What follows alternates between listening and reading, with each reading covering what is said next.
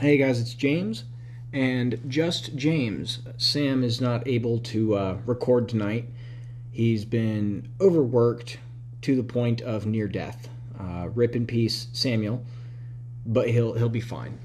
He worked really hard this past weekend. He was too exhausted to record yesterday, so we were hoping maybe, just maybe, he would be okay to record today, but I don't know why we thought a Monday would be easy. He worked all day today, and as soon as he got home, he went straight to sleep. So I will be recording this episode alone. His work is expected to calm down a little bit soon, so this is not going to be a permanent thing. I know you guys don't want to listen to just me because I fucking suck. But this week is just me. And this weekend is also going to be just me because we have an interview coming up and Sam's going to be out of town, so I'm going to have to do the interview by myself. It's going to be a little weird, but fuck it, I got this. I can't do this. I suck. But getting into it, this week's first article was posted by Ryan Bauer on Friday, August 23rd. The headline is, ICE shut down a hotline for detained immigrants after it was featured on Orange is the New Black. In the 5th episode of the last season of Netflix's Orange is the New Black, the character Maritza... I don't watch the show anymore, fuck off. The character Maritza, who has been languishing in an immigrant detention center, finds out about a toll-free hotline she can call to get a free lawyer. As she's rejoicing, another character, Gloria, cuts her off. Gloria warns Maritza, "You have to be careful though. Apparently, if they figure out you're using the hotline, Big Brother shuts it down." And that's exactly what happened, advocates say. Immigration and Customs Enforcement shut down a real hotline for detained immigrants run by the California group Freedom for Immigrants less than 2 weeks after it was prominently featured on the show. Freedom for Immigrants, which runs visitation programs in detention centers across the country, responded Thursday with a cease and desist letter charging that the termination is a violation of free speech and amounts to retaliation by the government in an attempt to silence one of its prominent critics. 6 actors from Orange is the New Black and more than 100 organizations signed a letter to acting ICE Director Matthew Albence, cool name, demanding that the line be restored. Quote, "Even a freely given benefit such as the pro bono hotline can't be taken away simply because the government is now unhappy with how we are sharing with the public what we know from our communications with people inside," said Krista Fialho. I hope that's how you say that. Co-executive director of Freedom for Immigrants. ICE told Freedom for Immigrants that toll-free numbers for pro bono attorneys and organizations must be approved by the Executive Office for Immigration Review, which oversees the immigration courts every 3 years, and those no longer appearing on the EOIR list will be removed from the system. The numbers are extensions issued by the phone service provider, Talton Communications, as 1-800 numbers don't work within detention facilities. Oof. Detainees must pay for calls to all other numbers.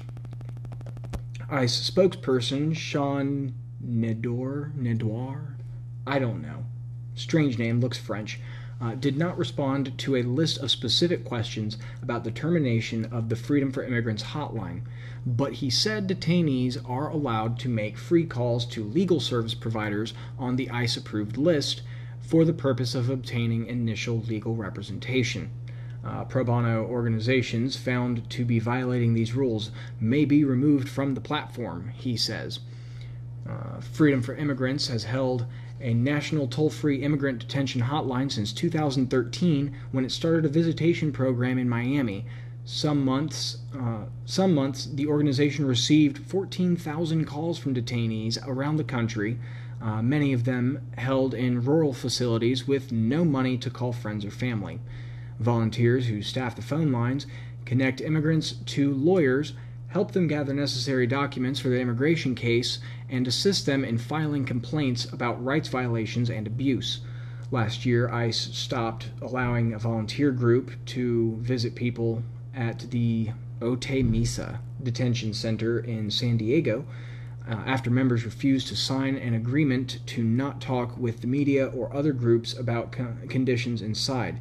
Fialho said that in October, less than a week after the organization sent ICE a letter charging that the shutdown was retaliatory, the agency restricted the previously national hotline to 8 facilities in Florida.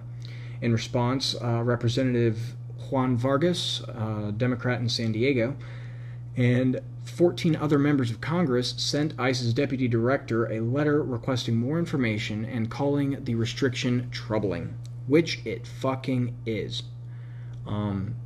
So yeah, pretty cut and dry.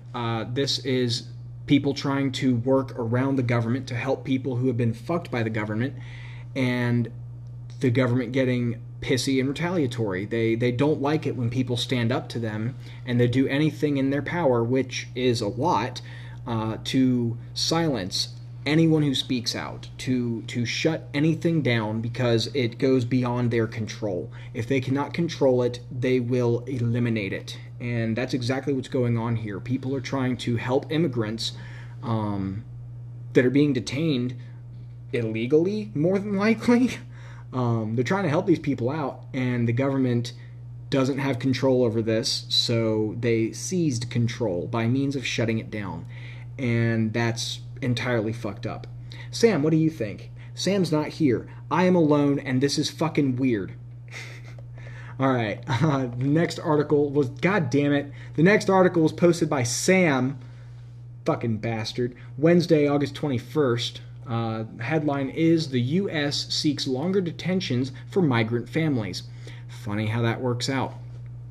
The Trump administration moved to allow the government to indefinitely detain families crossing the U.S.-Mexico border and supersede a decades-old court settlement that both limits how long migrant children can be held in custody and sets standards for their care. The new rules are the Republican administration's latest effort to tighten immigration laws on its own, with Congress long unable to agree on any legal overhaul. Wednesday's policy change could permit authorities to detain families through the duration of their immigration proceedings rather than release them or separate children from their detained parents. Immigration rights advocates are expected to challenge the rules in federal court where they have blocked the administration before. A legal challenge would likely keep the policy from taking immediate effect, which, good. If that's the least we can do, it's the least we can do.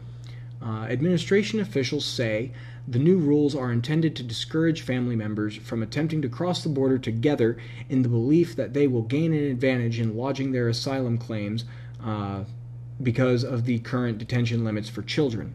No child should be used as a pawn to scheme our immigration system, said Acting Department of Homeland Security Secretary Kevin McAleenan.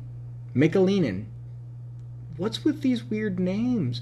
On Wednesday, President Trump said he hoped the new rules, along with other immigration policies, would deter migrant families from risking their lives on a perilous journey to the U.S. border.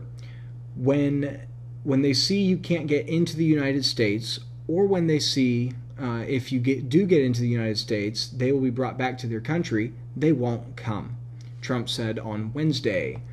The administration's new detention rules seek to bypass a 1997 settlement known as the Flores Agreement, which governs the treatment of immigrant children in government care. A court ruling on the settlement during the Obama administration barred the government from keeping children with their parents in immigration detention centers for longer than 20 days.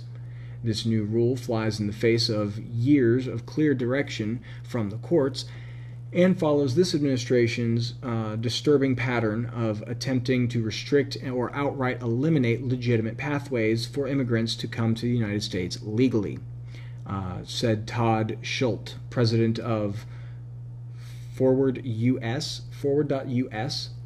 a pro-immigration lobbying group. The government must next file a brief on the legality of its plan with a federal court in Los Angeles, overseeing the continuing implementation of the Flores Agreement. The judge in question, U.S. District Judge Dolly M.G. That's what's Dolly M.G. most recently ordered the government in June to drastically improve the conditions of children in its custody, saying, among other things, that it must provide the children soap and toothbrushes. Holy fuck. They had to be told to provide soap and toothbrushes. Holy fuck. The current 20-day detention limit specifies that the government may not detain children beyond that period unless they are housed in a state-licensed facility. The two largest facilities designed to house families, both in Texas, aren't licensed to house children beyond 20 days. To circumvent that requirement, the new set of rules would enable DHS to create its own licensing system, effectively allowing the government to house families in any of its detention facilities through their court proceedings until they are either granted asylum, paroled into the U.S., or deported. Mr. Trump also said he was once again considering an executive order to end what is known as birthright citizenship. The automatic right to citizenship granted to anyone born in the U.S. regardless of the parent's citizenship status. Oh my God. He's going to abolish citizenship. Yes, fucking do it. Do it. Okay, so lots of shit going on with this one. First off, they shouldn't be detaining these people at all to begin with. Immigration is a fucking mess right now, and everything they're doing to throw at immigration to try and slow it down or stop it and all this, it's outright human rights violations, period. You can't restrict people's right to movement unless it is on specifically your property. Your right to restrict movement begins and ends at your property line. State borders are bullshit, period. This whole thing of you crossed an imaginary line, I'm going to lock you up, and not even give you soap and a toothbrush? Like, stop. He's definitely right about one thing. It will deter people because nobody wants to be subjected to that. No one wants to cross the border and go straight to fucking prison, straight to a concentration camp. It's a bunch of bullshit that he's even doing this, and it's even more bullshit that there is legitimacy behind it. But I say we go Area 51 style, let all of Mexico come over. We can't stop all of them. Fuck immigration, fuck citizenship, fuck it all. Move freely. And the whole thing about abolishing birthright citizenship, I want to see that happen. I want that to happen. There will be no such thing as an American citizen anymore. And that's fucking awesome. Do it, Trump. You're a dumbass. All right, moving on. Our next article is posted by Ryan Bauer, Tuesday, August 20th. The headline is, "The U.S. won't provide flu vaccines to migrant families at border detention camps." Jesus fucking Christ. So first, no soap, no toothbrushes. Now, no flu vaccines. Now, I know some of you guys are on the fence about the legitimacy of flu vaccines. Frankly, I'm on the fence myself. But, come on. They're in a dirty area. They're in effectively what Trump described as a shithole country. That's where they are right now, and he's not even going to keep them from getting sick. Into the article. The U.S. won't be vaccinating migrant families in holding centers ahead of this year's flu season, despite calls from doctors to boost efforts to fight the infection that's killed at least 3 children in detention facilities in the past year. Quote, "In general, due to the short-term nature of CBP holding and the complexities of operating vaccination programs, neither CBP nor its medical contractors administer the vaccines or administer vaccinations to those in our custody," a Customs and Border Protection spokeswoman said in an emailed statement.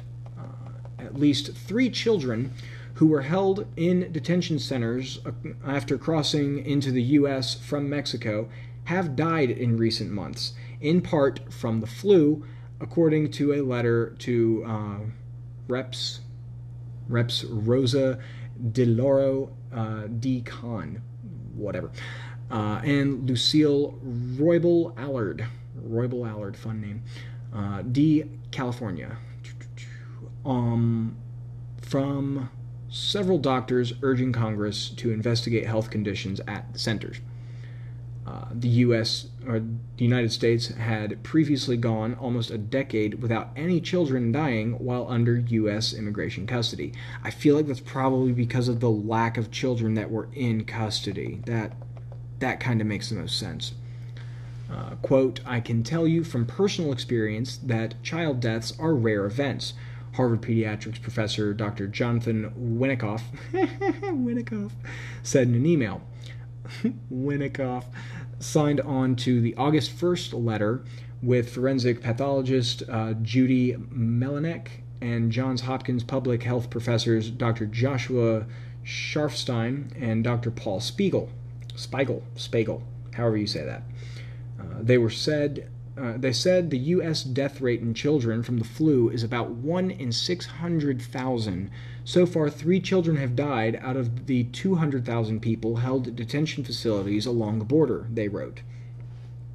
When I learned that multiple children had died in detention from potentially preventable causes, it truly disturbed me, Winikoff says. The country needs urgent answers to that question so that children stop dying in detention.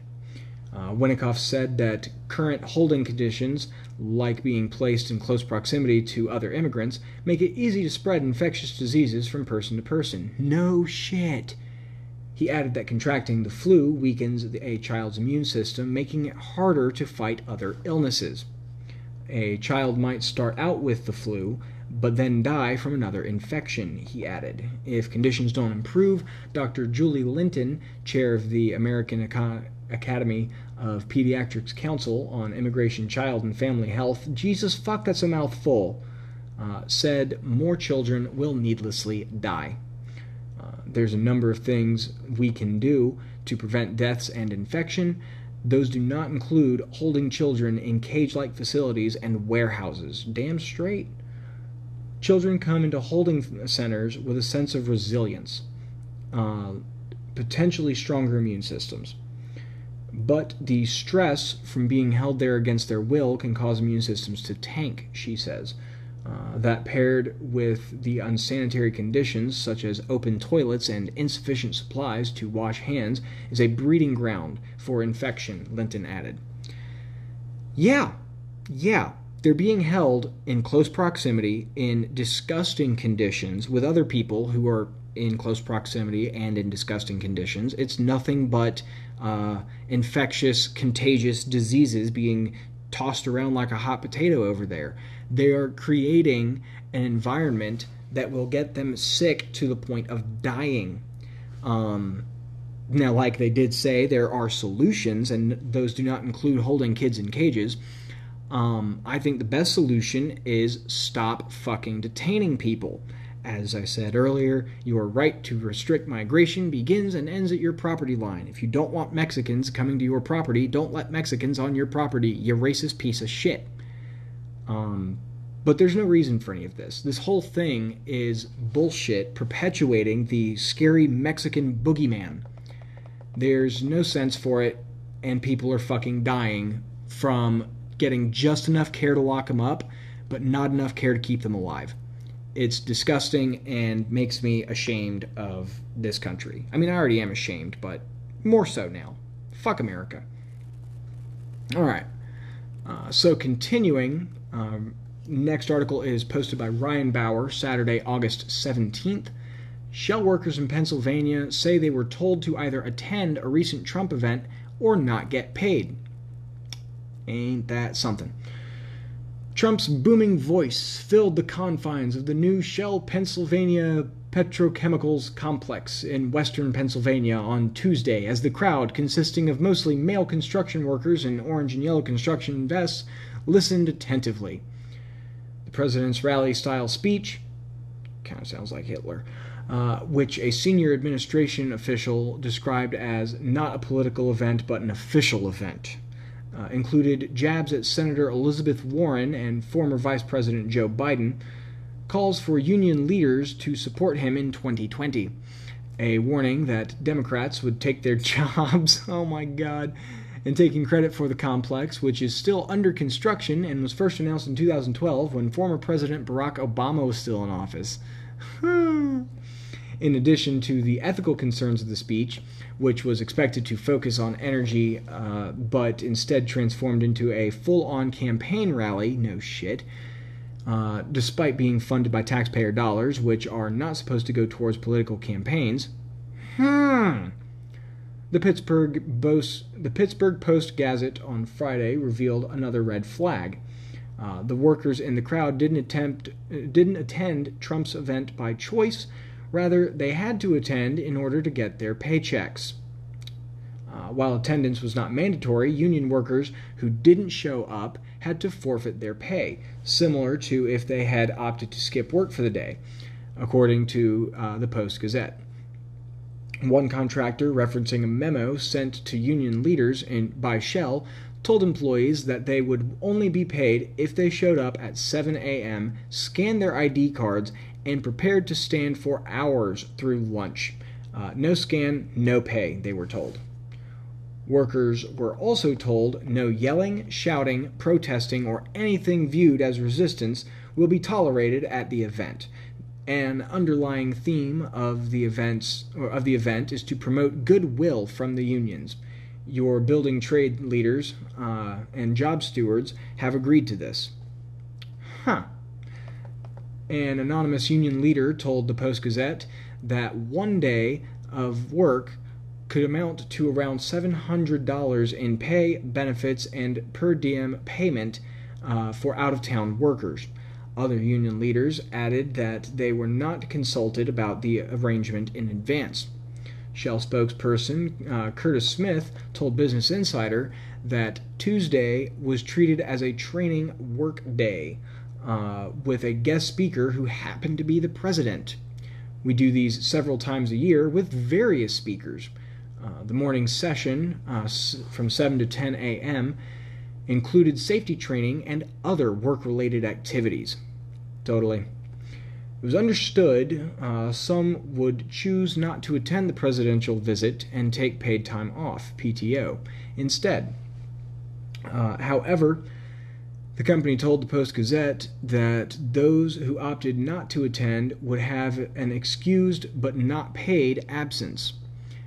When asked for clarification on those conflicting statements, Smith told Business Insider, yes, that was also an option.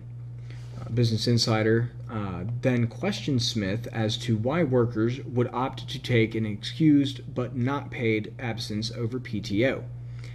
PTO comes from a personal account of accrued hours. Yeah, anyone who's worked a job knows this. Smith told Business Insider that on-site workers have a 56-hour work week, which provides for 16 hours of overtime. As such, workers who didn't attend Trump's speech and took the PTO would not be eligible to receive that overtime and would be paid at the regular rate. In comparison, workers who did not or who did attend the speech and showed up for work later in the week would be paid at a rate of time and a half. As noted by the Post-Gazette, this is despite the fact that both groups did not work on the site Tuesday. So this whole thing is bullshit. Very obviously not what they say is going on. They're trying to play it up to be some kind of official business going on where, it's just a training day with a guest speaker who happens to be the president. They literally said it turned into a political rally, which he's not supposed to be using his money for anyways, but here we are using stolen tax dollars for a bullshit business meeting with a bunch of unions, and the whole thing is just shit on top of shit, and doing it anyways. And the union leaders that are involved in organizing this are fully supporting it. They're all for it, to the point where they will throw their own workers under the bus if they don't go through with this. It's not to say they're going to withhold pay for the whole period, because that would be some fucked shit, but their job for that day becomes attend the Trump rally, not attend the training day with a guest speaker. It literally is attend the Trump rally, because that's what it turned into. And it's bullshit. They are given choices, just shitty choices. If you want your full pay, you do your job that day, and your day is supporting Trump, or your job is supporting Trump. And if you don't go to this Trump rally, you can use your PTO, which won't be at your time and a half rate, or you can not use any PTO and take the day off without pay. And plenty of these people probably are not ready or able to take that kind of financial hit. So they're put in such a situation where they have to go to this Trump rally, because that's literally what happened. They probably did not plan their funds according to taking a whole day with no pay, or a day where they didn't get their time and a half pay. So in order to put food on their tables as they are used to keep their life going as they have become accustomed to it, they have to go to a Trump rally. And it's bullshit that it's come to this. I think it's a little laughable that they have to use threats like this to make Donald Trump appear likable and personable and all this bullshit. I think that's a little funny, but the underlying truth here is that it is disgusting that they're going to threaten these people's livelihood for attending or not attending a Trump rally. It's stupid. Anyhow, I could go on about that for a minute and probably end up getting redundant. Let's go ahead and move on to our next article, posted by Ryan Bauer, Thursday, August 22nd. Headline is, "The trade war is going so well that Trump might bail out Apple." It goes to read, while speaking to reporters at the White House on Tuesday, President Donald Trump tried to argue that his trade war was sapping China of its economic strength.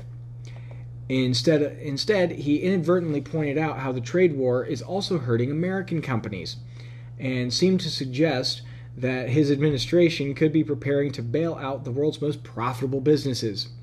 Funny. If I didn't help certain companies, American companies, like Apple, Trump said, before promising any assistance given to Apple would be for a very short period of time, until the tech firm was able to relocate its supply chains out of China. If I didn't help them, they would have a big problem, Trump said. Given the White House's haphazard handling of the trade war, and both the president's propensity for going off message, it's hard to say what exactly Trump will do. But it is notable that he seems to be considering such a deal.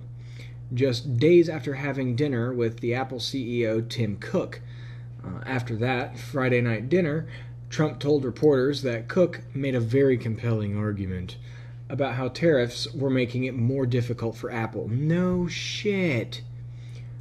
It seems likely that Apple will take a beating from the next round of tariffs set to take effect on September 1st, but so will everyone else.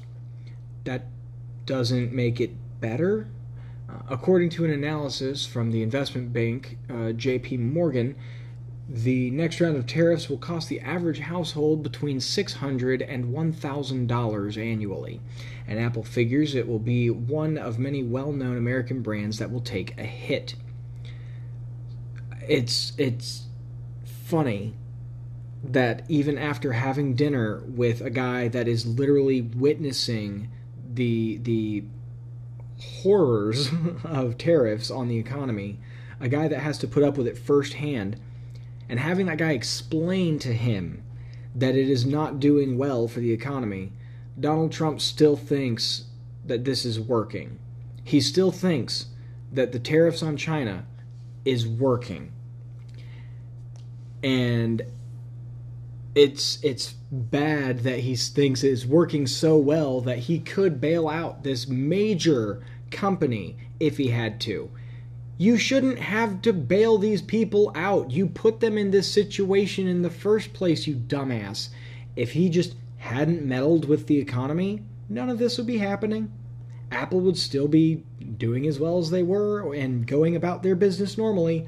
But Donald Trump came in, fucked everybody, and now he broke their legs, he's giving them a crutch, and telling them to thank him that they can walk. That's all that's going on with this right now. It's... How do people get this stupid? How? Ugh. Okay, moving on. Our next article was posted by Josh Hare, Wednesday, August 21st. Headline is, U.S. Marshals are arresting people in Texas who have outstanding student loans. That's not good. Here's what the U.S. government says about the student loan you may have been tardy about paying back. If your loan is placed with a collection agency, you will be responsible for costs incurred to get payment. The holder of your loan can take other actions to collect as well. Those other actions involve withholding your tax refund or, in some cases, garnishing your wages. And this week in Texas, they began to involve federal agents in combat gear bursting into debtors' houses and arresting them. Huh. That's what happened to Paul Aker. 7 armed U.S. Marshals arrived at his door in Houston last Thursday, arrested him on the spot, and took him to jail. He owed all of $1,500 outstanding since 1987. Aker told Fox 26 that without any warning, his 29-year-old debt was forcibly being collected. The Marshals took him to federal court and made him sign a payment plan. It was totally mind-boggling, Aker told Fox 26. Texas Congressman Gene Green, cool name, finally a cool name, Gene Green, but he's a congressman I gotta hate. Fuck you, Gene Green. Gene Green explained to Fox 26 that the federal government has been contracting out student loan collections to private debt collectors who are allowed to deploy the U.S. Marshals as their enforcement arm. There's bound to be a better way to collect on student loan debt, said the congressman. Around Houston, that better way involves 1,200 to 1,500 arrest warrants. Student debt is at an all-time high in the U.S., where students hold an average of $35,000 in federal debt, according to an analysis of government data on Edvisors, with an E. So that's a bunch of shit, because these student loan debts are already extremely predatory, typically handing out tons of money to people they do not expect to be able to pay it back, especially if they're going into a shit field with no room to move up and get even a little money. So people go into debt naively, and they're preyed on. They go into these bad debts. They have no foreseeable way of paying it off, and now in Texas they will be arrested, because that's awesome. So turns out going to college might send you to jail instead of keeping you out of it. Fun. I think it's bullshit that they're getting a private company to pull the government in. That's obviously some bullshit collusion there, much like the unions were doing earlier, where they're forcing their people to attend a government event, and now they're in cahoots with the government to the point of using them as debt collectors. Like, hey, this guy didn't pay his debt from 29 years ago. What do you say you kick his door down and kidnap him for us? That's... The whole thing is not good. The private organizations and the public organizations are fading away the fine line. Well, it wasn't a fine line, but the line is getting a lot thinner, and it's fading away to the point that the private market is effectively becoming an extension of the government. In some cases, in a lot of different industries, it already is. The IRS is actually a private entity, not public, but it hurts to see this happening more, that the private market is disappearing and becoming an extension of the government, and the government an extension of the private market.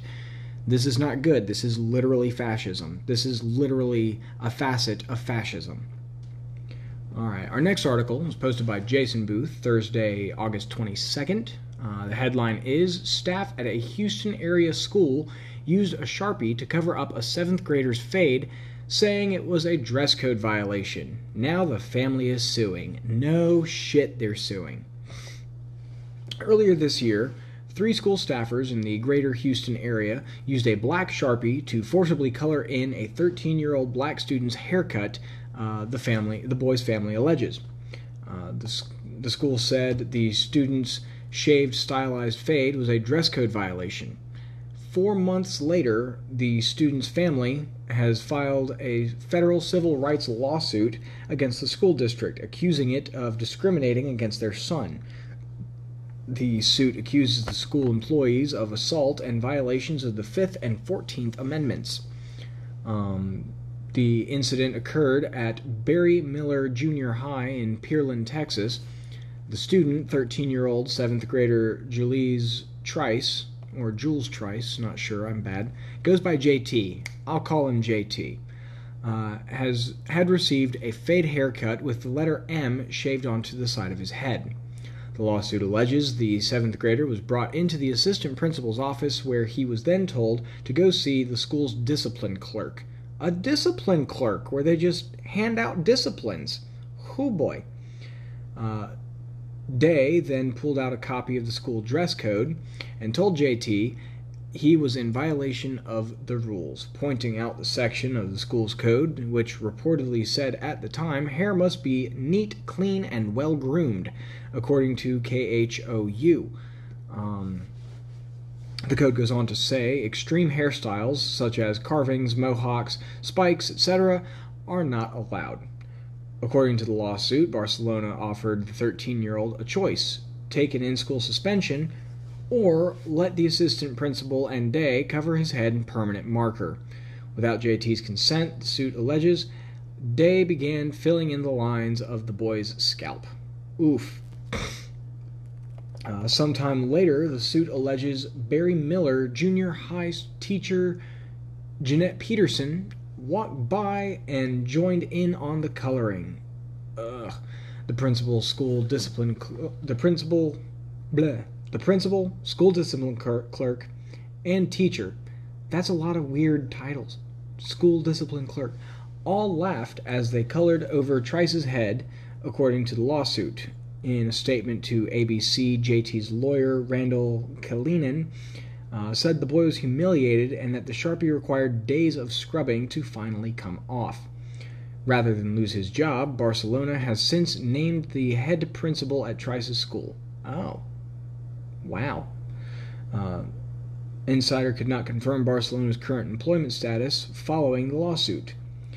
In a statement emailed to Insider 2 days after the lawsuit was filed, Pearland ISD's General Counsel Tanya Dawson did not comment on the specific accusations levied in the lawsuit or on the 3 teachers' employment statuses.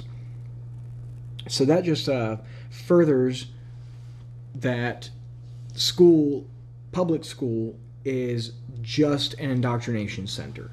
It's not to teach you any relevant information that may help you in life.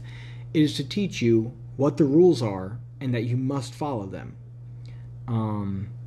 In this particular case, they humiliated him. The fact that they have a discipline clerk, which sounds like a very prestigious and official title, literally come up with the solution of we're going to color your head with Sharpies, that's humiliating, degrading, and bullshit that they did this all while laughing. They should be ashamed of themselves, to say the very least. But this whole thing shouldn't have happened. It's all a matter of they're trying to teach your children who is in charge and that they have no say, they have no autonomy over their own body. They have nothing. As long as they are in the presence of an authoritative figure, they are to be a pawn, they are to be submissive, they are to do exactly as they are told, or suffer the consequences, whatever those may be, including, but not limited to, Sharpie all over your goddamn head. After you paid to get a fly-ass haircut, you get Sharpie all over your head and you look like a fool. And it's disgusting. It's fucking disgusting. I miss Sam right now. Don't mind me. So, after much longer than I wanted, we're finally up to our wild card Joker, coming up on the end of the first half. It was posted by Jason Booth, Wednesday, August 21st. The Storm Area 51 event pushes rural Nevada County to declare emergency. Oh boy. Commissioners in Nevada's rural Lincoln County have voted to pre-sign an emergency declaration ahead of the Storm Area 51 raid event that's so far drawn more than 2 million RSVPs on Facebook. On Monday, the county board unanimously voted 4-0 to approve the declaration in preparation for a mysterious affair that could draw thousands of curious visitors to the desert.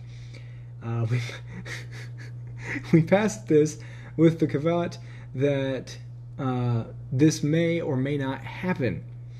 We're just trying to do the best we can to prepare for something we know not of. We have no pickin' idea what we're going to face, if anything.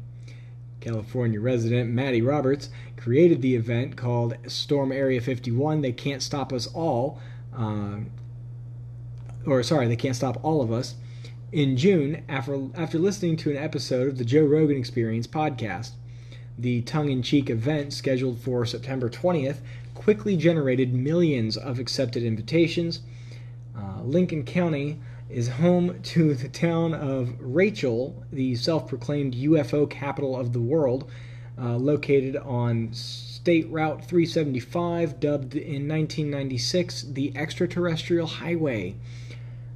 The actual Area 51 site is a classified military facility set inside a test and training range roughly the size of Connecticut.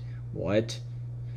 Intrigue surrounding the impenetrable desert compound for decades has fueled conspiracy theories and local lore about what exactly goes on there. But it's a mystery that's now driving an unknown number of unknown people from unknown corners of the country to the Nevada hinterlands. Lincoln County leaders are using this preemptive emergency declaration as a beacon to state officials that there's a chance more people will show up than local authorities can handle.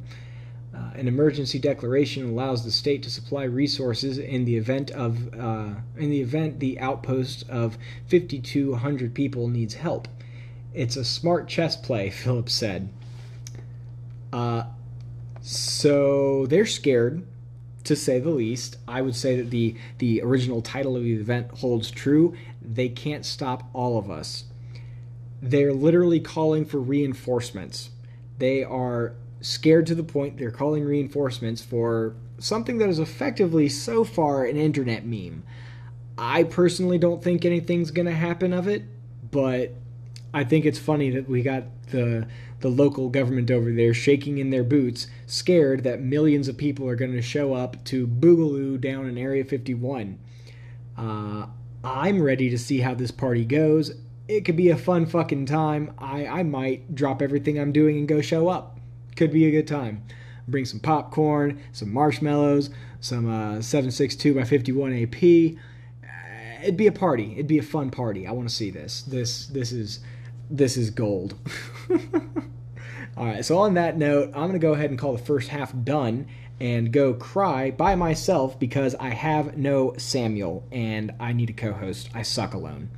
I know you guys are hating this, so I'll be back soon. I need food. Toodaloo. Hey guys, it's James. And Samuel. And welcome to my Christian Minecraft server. If you don't like it, leave. Alright guys, I am back, and with twice as much suck as ever because Sam is absent and I have to compensate. I have to do something. So, moving on, our next article is posted by Jason Booth, Monday, August 19th. The headline is Wilsonville Mom Who Lost Bid to Treat Daughter Cancer with CBD, Not Surgery, Turns Self In. The grammatical errors hurt my brain. The article goes on to read, an Oregon mother at the center of the debate about a parent's right to refuse established medical advice has turned herself in to authorities. Christina Gale Dixon, 35, is being held at Clackamas County Jail on suspicion of custodial interference and criminal mistreatment, records show. She is accused of defying a court order to deliver her daughter, 13-year-old Kylie, to state care in order to prevent her from getting a surgery to remove a cancerous tumor from her liver. Kylie of Wilsonville is back in state custody and living with a foster family, the Oregonian/Oregon Live reported on August 1st. The teen maintained that she does not want the surgery. Instead, she wants to resume the course of treatment her mom insists would work, CBD oil. A Clackamas County judge has ruled, however, that she wouldn't stand in the way of Kylie receiving surgery to remove the tumor, despite Kylie and her mother's objections. I'm not a doctor, said Judge Heather Karabeka. Okay. I let medical professionals handle what they think is most appropriate given their experience and knowledge. Kylie's mother claims that the CBD oil she gave her reduced the cancerous tumor by 90%, however, that has not been publicly verified by doctors. According to the state, Kylie has at least a 70% chance of stopping the cancer spread with surgery. Okay. Now, I'm not going to sit here and go over whether or not I think CBD oil is the best way to take care of a cancerous tumor on a 13-year-old's liver, but it's her body, and therefore her choice. You are free. You own your body. You choose what you do with that body. She's standing by her mother's decision, so her consent is valid in this. Her mother, being the the spokesperson for the child in cases involving the hospital, also says they don't want the surgery. So neither of them is consenting to this. Both the person whose consent matters and her steward, being her mother. None of them are okay with this, and the state is going to force it on them anyways.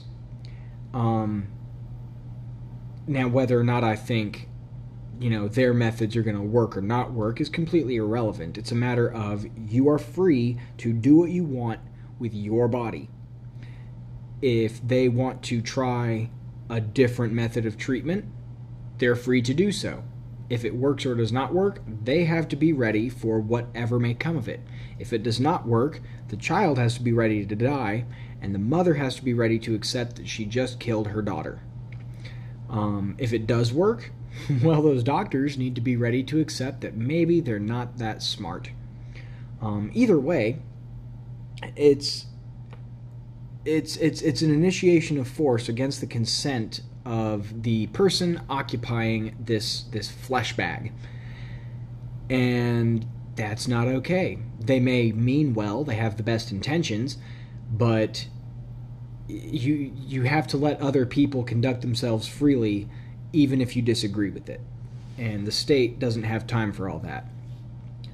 So moving on, our next article was posted by Josh Hare, Monday, August 19th. The headline is, oh boy, we have a Florida man. Florida man has firearms rights taken away over mistaken identity. Well, to be fair, there are a lot of Florida men, and they're all crazy. All right, last Wednesday, Jonathan Carpenter of Osceola County? Osceola. Okay, cool. Florida, was sitting at home when a mail carrier knocked on his front door.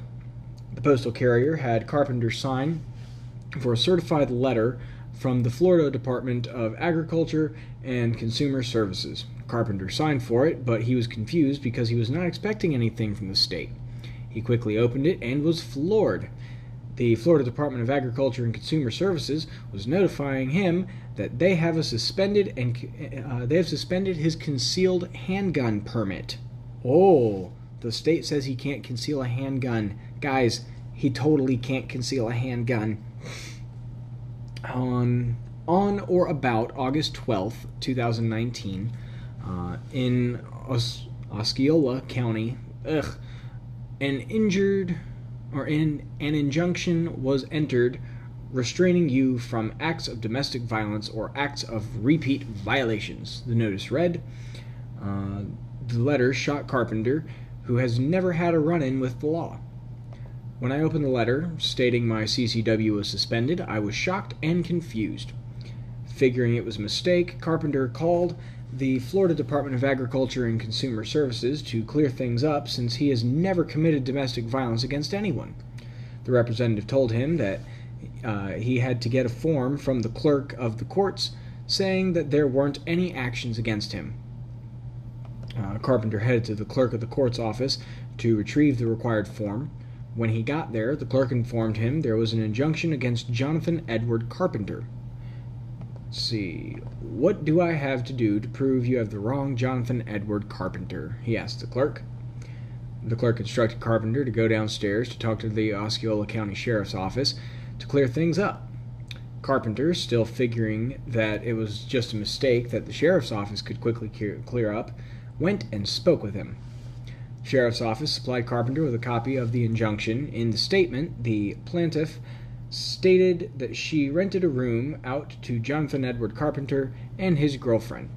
She alleged that this Carpenter was a drug dealer who broke her furniture and sold her belongings without her permission. He had a gun, and she feared for her life. She was not sure if the firearm was legal or not. Carpenter had never met the woman in question and never lived at any address listed in the restraining order. Moreover, other than being white, he looked nothing like the man that terrorized the woman. Let's see, the man in question is 5'8", Carpenter is 5'11". The alleged drug dealer is 110 pounds, Carpenter is over 200. The man has black hair, Carpenter is completely bald. Last but not least, the man in question is covered in tattoos, Carpenter only has a few. It was apparent that the police had the wrong man. Carpenter was in for his biggest shock yet. The sheriff's office told Carpenter he had to surrender his guns. Carpenter never even had as much as a hearing, yet he was losing his rights. The last thing on my mind was me having to turn over my gun. I was upset when the sheriff told me I needed to surrender my gun before any due process. He would not be able to get them back until he goes to court so the woman can verify to the judge they have the wrong Jonathan Carpenter. He would have to petition the court for the return of his firearms, an added expense that Carpenter would have to cover himself. A police officer I spoke to off the record thinks that the courts ran a check for Jonathan Edward Carpenter with a concealed carry permit. Although he could not tell me for sure, he thinks that is what happened in this particular case. He did say this is a common practice. Oh, common practice that's going to get people's identities mixed up. Good stuff. Good job, Mr. Policeman. When I pressed the officer of the likelihood of a drug dealer obeying Florida gun laws and getting a concealed handgun permit, he agreed it probably isn't likely. He then stated that police and courts do not make mistakes all the time. Yes, they do. But he insisted that it is better to make mistakes than not do anything. No, it's not. Many agree with that point. And they shouldn't. Fuck. People are stupid. For many, this is an example of how the system is broken. No shit. Second Amendment advocates worry with the expansion of extreme risk protection orders, these situations will become more prevalent. Yes, they will.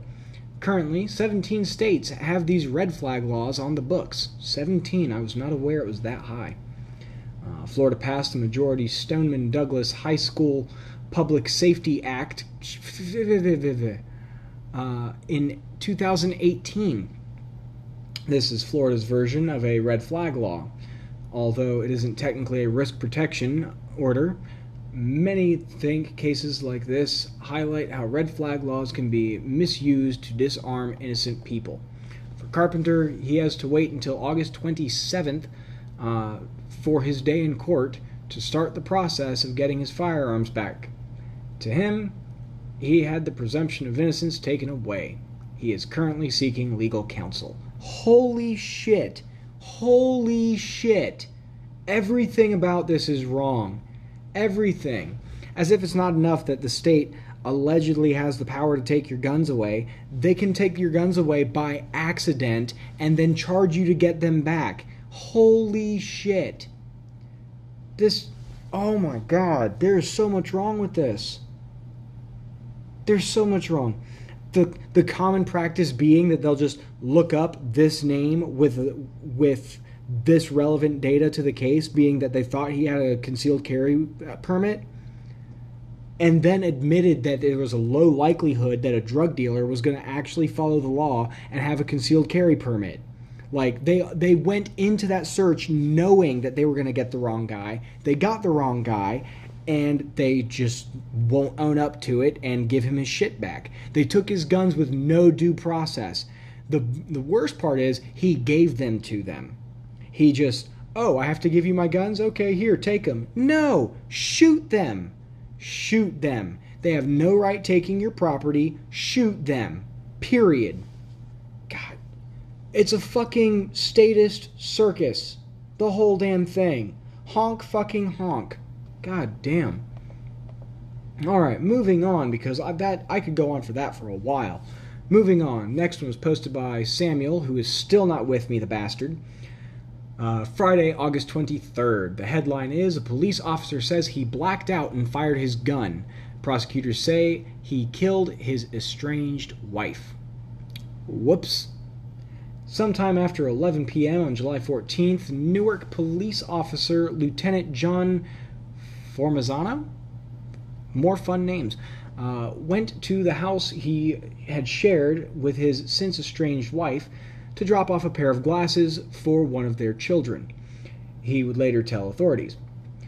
He remembers realizing that a male guest might be present.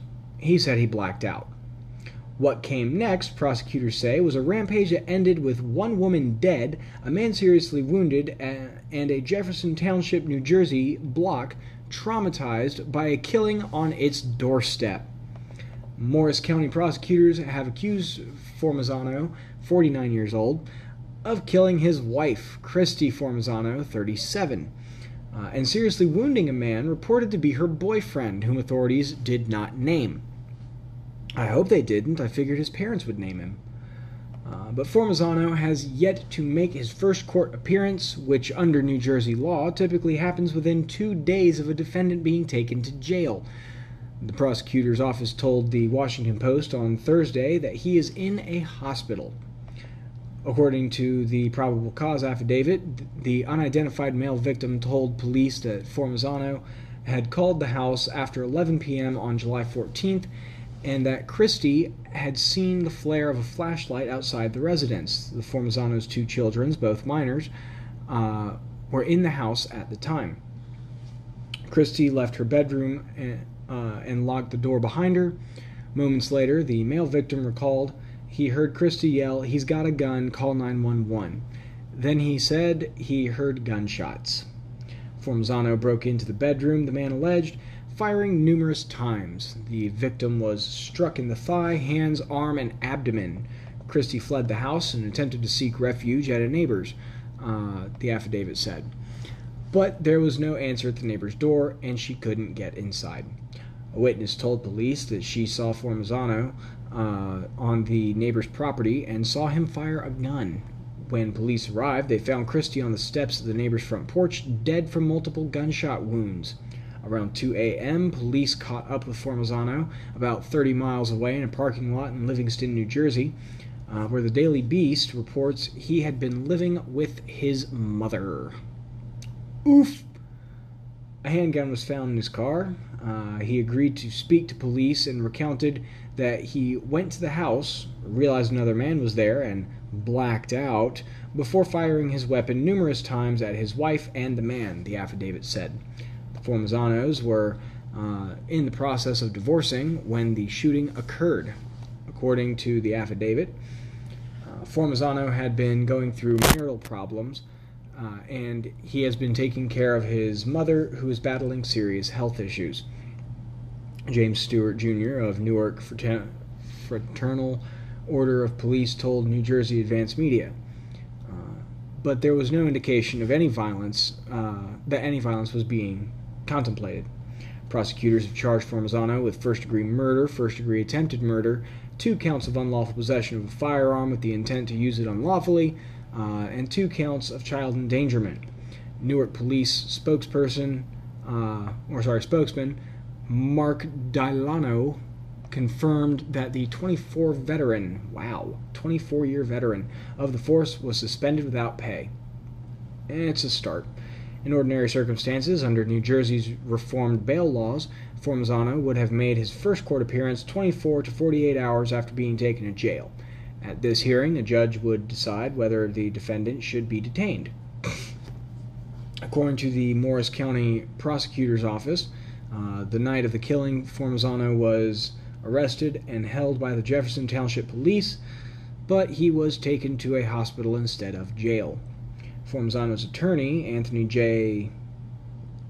Iaculo, strange names again, said in a statement that his client is undergoing medical and psychiatric treatment and no court date has been set for his first appearance.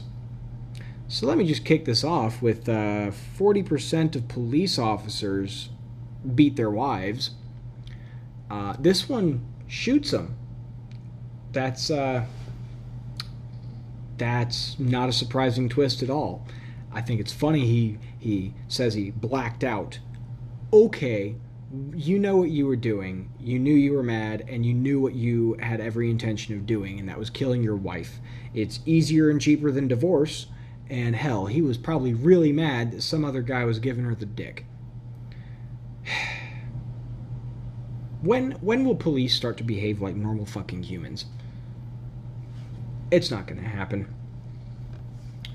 So the next article, posted by myself, Thursday, August 22nd, the headline is 3 New York Police Department officers injured by cop-hating mob. Pretty short article, pretty fun article. 3 officers were injured by cop-hating mobs outside Brooklyn housing projects early Sunday morning, according to the New York Post. The report said some of the minor injuries suffered by the police officers were caused by airmail, or objects tossed from rooftops of the Marcy houses in Bedford Stuyvesant? I don't know. At least 6 gunshots were heard from the rooftop of the housing project, which caused police to run towards gunfire.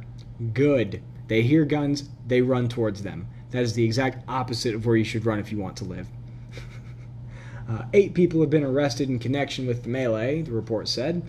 Anger may have been sparked by cops earlier using pepper spray to disperse crowds who were gathered for Marcy Day, an annual celebration at the housing projects, residents told the Post. I couldn't help but post this one. It always does me good seeing people being mean to cops and rioting and protesting and in general causing them pain and discomfort. As shown by the previous article, the cops don't mind hurting and killing other people, so why should we mind hurting and killing them? So moving on, next article was posted by Sam, Friday, August 23rd. The headline is, Officer dragged nearly 50 feet after teen throws car in reverse, slams into tree during traffic stop. Oh. The Gloucester Township police officer? Yeah. A Gloucester Township police officer was hospitalized Wednesday night after a teen put his car into reverse and dragged him nearly 50 feet before crashing into a tree in a hotel parking lot. That should tell you everything you need to know, but the article goes on.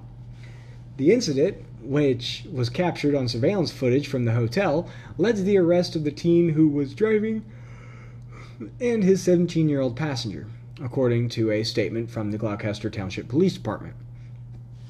Officer Craig Walsh was on patrol in the Howard Johnson Hotel on North Black Horse Pike in the township when he saw one of the teens running from the hotel into the passenger side of the car that was parked in the middle of the driveway with its lights off, police said. Walsh then put his police vehicle's lights on and then went to the still open passenger door of the car and saw 2 17-year-olds inside.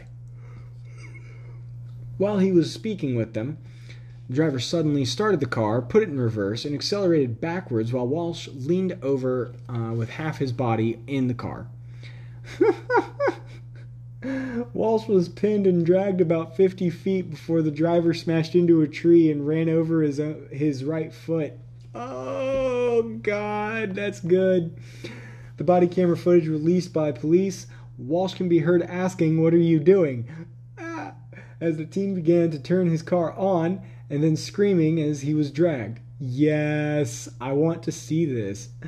Walsh called for assistance and was able to keep the two men from leaving the car before his backup arrived and arrested them. Aw, man.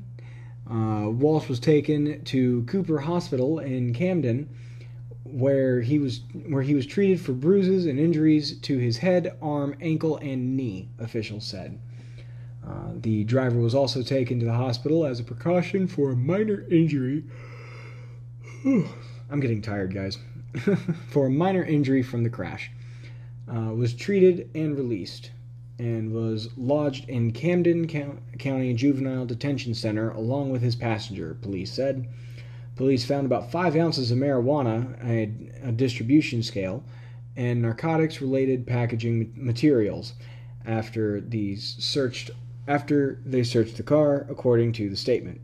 They literally put "the" instead of "they." Fucking idiots. See, both teens were charged with aggravated assault of an officer, which isn't a crime, if you ask me. Assault by auto, money laundering, also not a crime, and various drug offenses, also not a crime. The driver was also charged with eluding, and police said other charges could be filed following more investigation by police and the Camden County Prosecutor's Office. He didn't commit any crimes. He just hurt an officer who wouldn't mind his own business. Fuck the police. Fuck 'em, fuck 'em, fuck 'em. Let's see. I'm sorry if I'm skimming through this. It's getting late. I am tired. But I must soldier on. I don't know why I chose to use the word soldier. I'm sorry. Let's see, this one was posted by Samuel, Monday, August 19th. The headline is, New York Police Department officer accused of choking Eric Garner 5 years ago has been fired. Wow, it only took 5 fucking years. Let's see. The New York police officer accused of fatally choking Eric Garner in 2014 has been fired and will not receive his NYPD pension, Commissioner James O'Neill said Monday. It is clear that Daniel Pantaleo can no longer effectively serve as a New York City police officer. Officer Pantaleo was found guilty in a disciplinary trial earlier this month of using a chokehold on Garner, the New York man whose final words, "I can't breathe," became a rallying cry for the Black Lives Matter movement. The departmental administrative judge officially recommended Pantaleo be fired. Fucking good. Let's see. O'Neill, an officer for 34 years, cited that recommendation repeatedly in his announcement on Monday, but he said the decision to terminate Pantaleo was still not easy. Sure. Had I been in Pantaleo's situation, I may have made similar mistakes. You fucking what now? What? O'Neill said contributions Pantaleo has already made towards his pension will be returned to him. O'Neill said Pantaleo was not informed of his dismissal ahead of time and that he had no plans to speak with them. So he's going to show up to work one day and be like, "Hey, you don't work here anymore." "What do you mean I don't work here anymore? Didn't you hear? You got fired." Pantaleo has been suspended pending the commissioner's decision, the NYPD spokesman said. Still, Pantaleo was found not guilty of restricting Garner's breathing, a charge that had more to do with Pantaleo's intent, the judge wrote. During the departmental trial, lawyers for Pantaleo argued that Garner's neck was in the crook of his elbow, and there was no pressure on his windpipe, but rather on the sides of his neck, constituting a sleeper hold. But Maldonado ruled that while he was on top of Garner, he could have used a different tactic not banned by the NYPD. Yeah, you could use literally anything else. Mandolano felt Pantaleo's use of the move was reckless, writing that Pantaleo's egregious misconduct led to the deadly consequences his training anticipated, and which the probation was designed to prevent. The report concluded with a recommendation of termination. Good.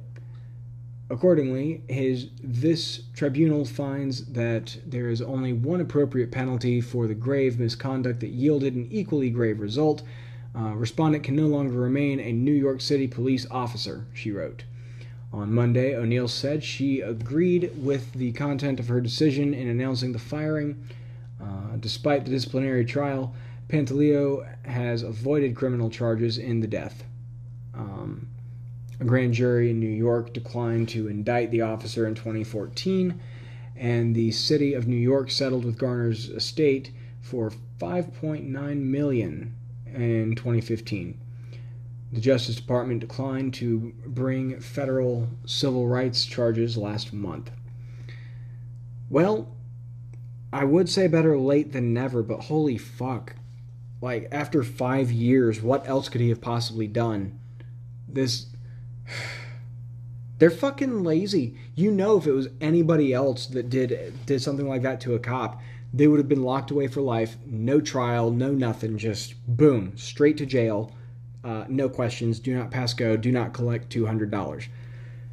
But, you know, a cop kills someone, a fucking viral video comes of it, a rally cry comes of it, because this cop is a piece of shit, and it takes them 5 years to make any kind of official decision on it. 5 years. I'm glad the fucker got fired. I hope he fucking dies next. If I have to be the one to shoot him, I'd like to be. Sam's not here to say it's a joke, so I have to say it's a joke. Guys, that's a joke. But,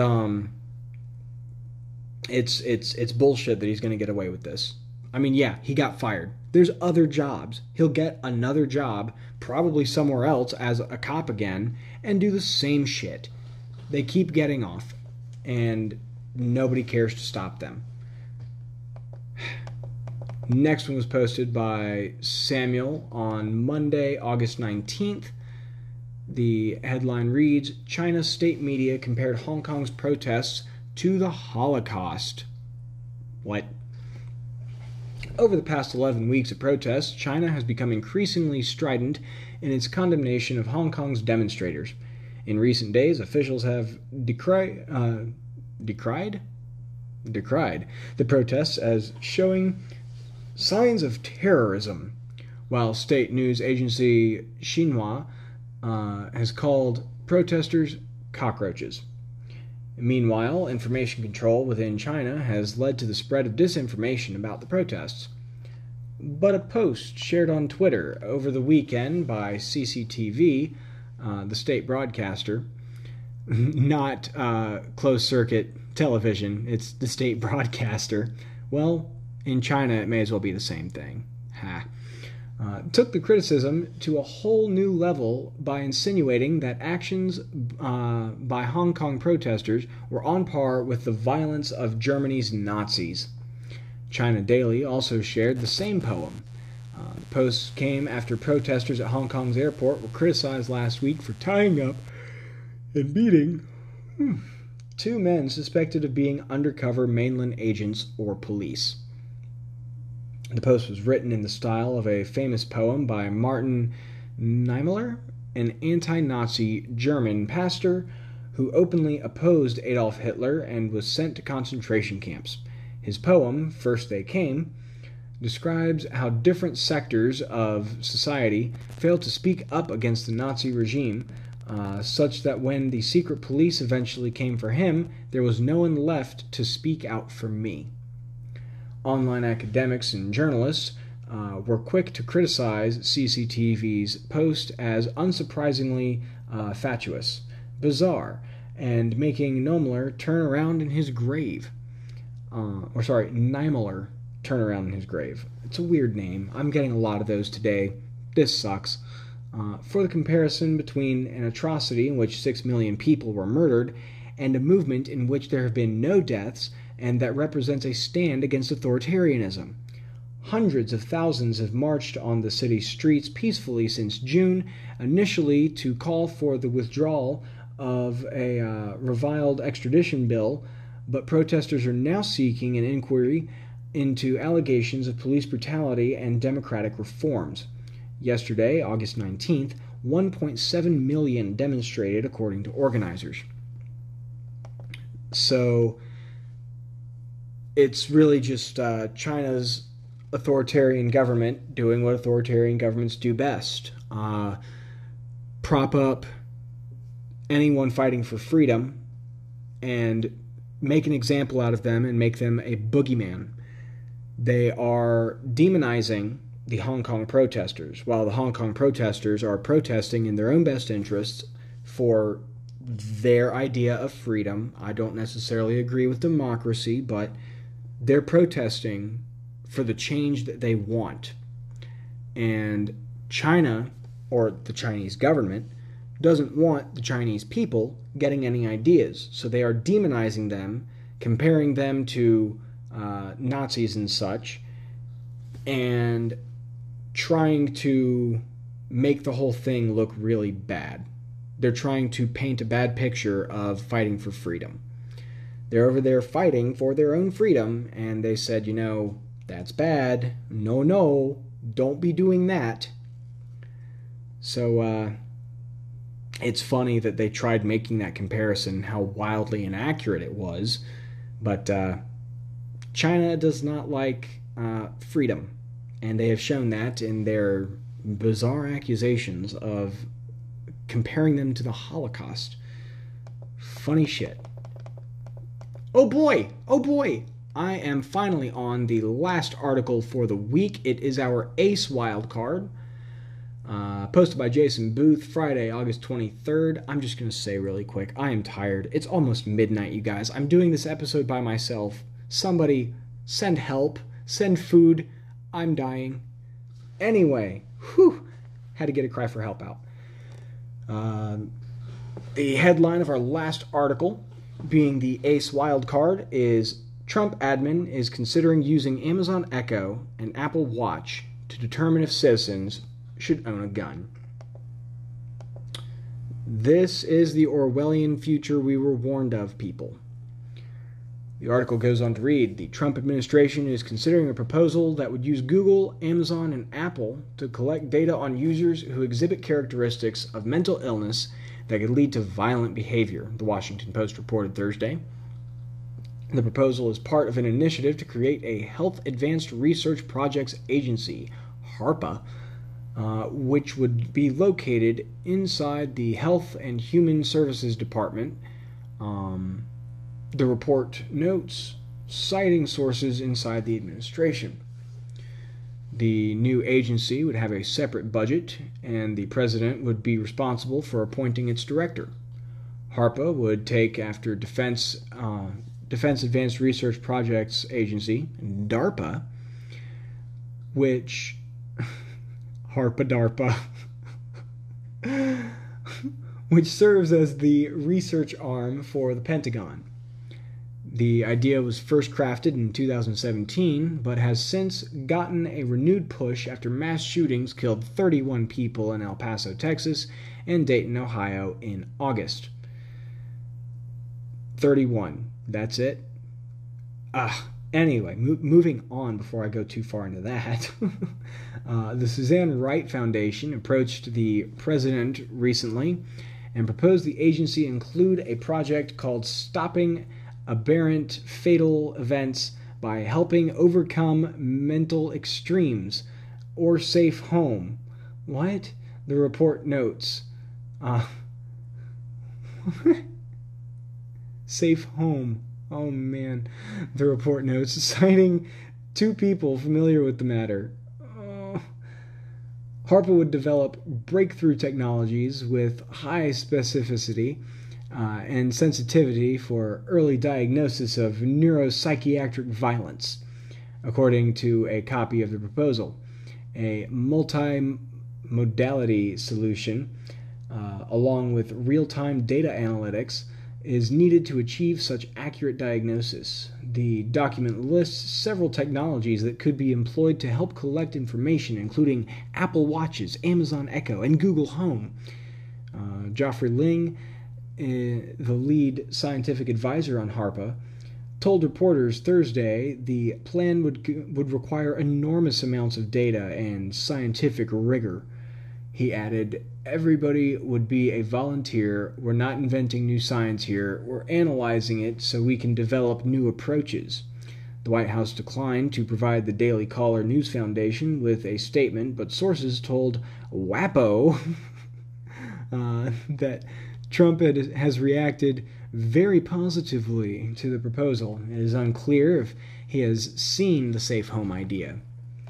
Google and Amazon also have not responded to the DCNF's request for comment.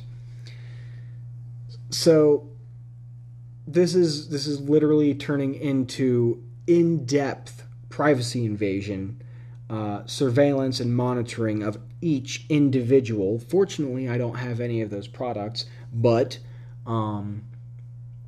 it's getting to the point that it is deep surveillance of everyone for a mental assessment, for a psychiatric assessment. You have to be, and it's not just any psychiatric assessment. It's, do you meet the government's standards? The government standards can be ridiculous and change drastically and crazily and randomly. They'll take your guns away for whatever the fuck reason they want. You could say fuck the police enough, and they'll take your guns away for thinking you might shoot a cop.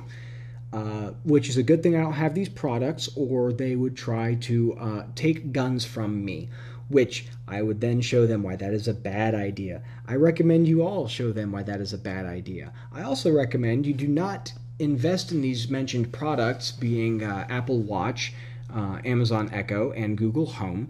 Do not get these, considering that the whole thing is still kind of murky and there's no comment from the corporations involved. That seems pretty bad. So I would recommend you stay away from these products so as to avoid mass surveillance, unless having the government watch you very closely is your kink, in which case I won't kink shame you. Have fun with that boot up your ass. But it's, I don't see how people are not seeing this is literally some 1984 shit. This is literally determining whether or not people are committing thought crime.